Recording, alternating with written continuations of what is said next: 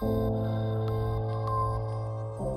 not be conformed to this world, but be transformed by the renewing of your mind, so that you may be able to prove what the will of God is, that which is good and acceptable and perfect. Romans 12:2. This is Resistance and Reformation on the Fight, Laugh, Feast Network. Though you might never know it by reading some of our modern history textbooks, the capture and imprisonment of Henry Laurens proved to be one of the most important events of the entire American War for Independence. He was of Huguenot extraction. His ancestors had come to South Carolina from France after the revocation of the Edict of Nantes made the Protestant Reformed faith illegal there. Raised and educated and trained in his hometown of Charleston for a life of business and commerce, he also had the opportunity to spend more than a year in continental travel. It was while in Europe that he began to write pamphlets about civic liberty, getting him wide renown as a thoughtful patriot. After his return home, he quickly rose through the ranks of local, state, and finally national politics.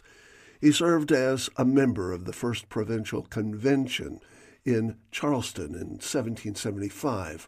The next year, he was elected vice president of the sovereign state of South Carolina under its new constitution and was chosen to serve as a representative in the Continental Congress in Philadelphia. He was so highly regarded by his fellow delegates that when John Hancock resigned his position as president, Congress unanimously elected Laurens to succeed him on November 1st, 1777. His tenure as the fourth president of the newly independent United States was terribly tumultuous. Though George Washington's ragtag Continental forces were somehow able to endure the long, hard winter at Valley Forge, the inconclusive battles of Monmouth and Newport left their war footing in an essential stalemate in the North, while the British refocused their efforts in the South, devastating everything from Savannah to Charleston.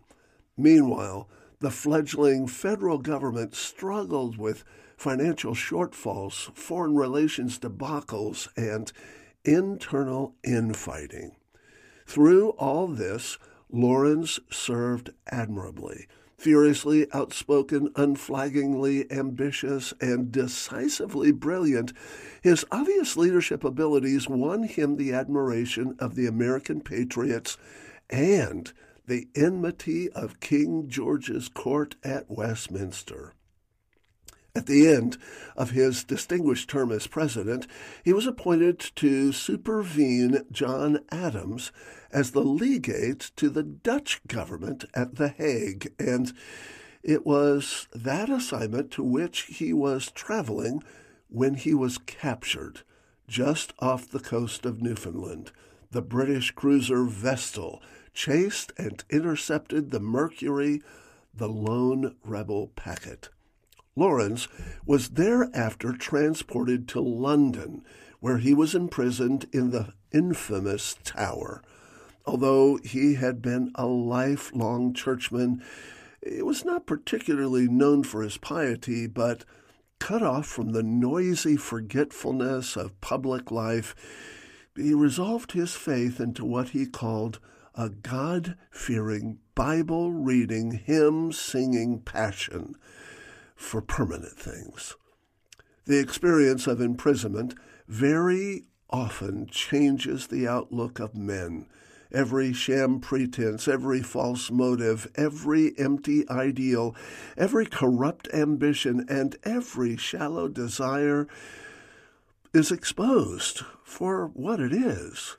Prison either drives men to greater sagacity and keenness or to deeper vapidity and tedium.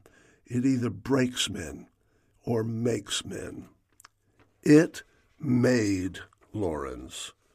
Though he was no less irascible in his resistance to English rule, no less belligerent in his patriotic insurgency, and no less antithetical in his sedition against tyranny, he was far more pensive, far more judicious, far more principled. Giving glory to God through works of excellence became far more important to him than mere political pragmatism or popular acclaim. Years later, he would summarize his new Christian vision for excellence in social involvement as the natural outworking of covenantal responsibility.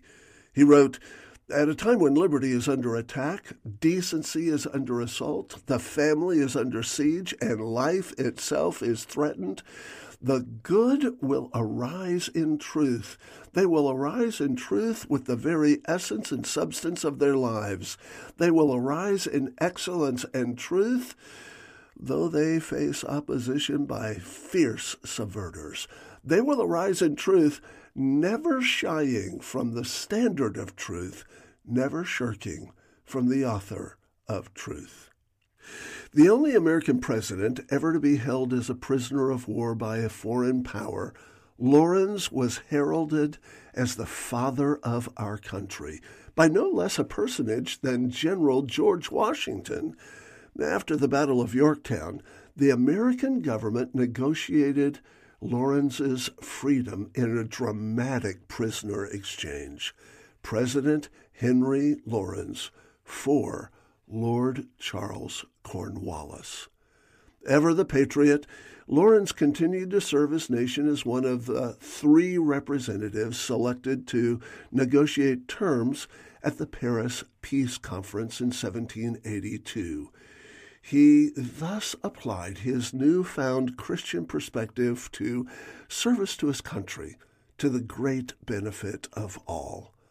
Although he had always been a man of great ability and accomplishment, in his later years, Laurens redoubled his commitment to doing all things excellent. Although he had always been a man of great ability and accomplishment, in his later years, Laurens redoubled his commitment to doing all things excellently and to the glory of God. Of course, among his peers, that kind of commitment would not have been terribly unusual. George Washington, John Adams, Alexander Hamilton, Patrick Henry, Samuel Adams, Peyton Randolph, John Jay, James Madison, Elias Boudinot, Roger Sherman, John Hanson, Richard Henry Lee, and Gouverneur Morris.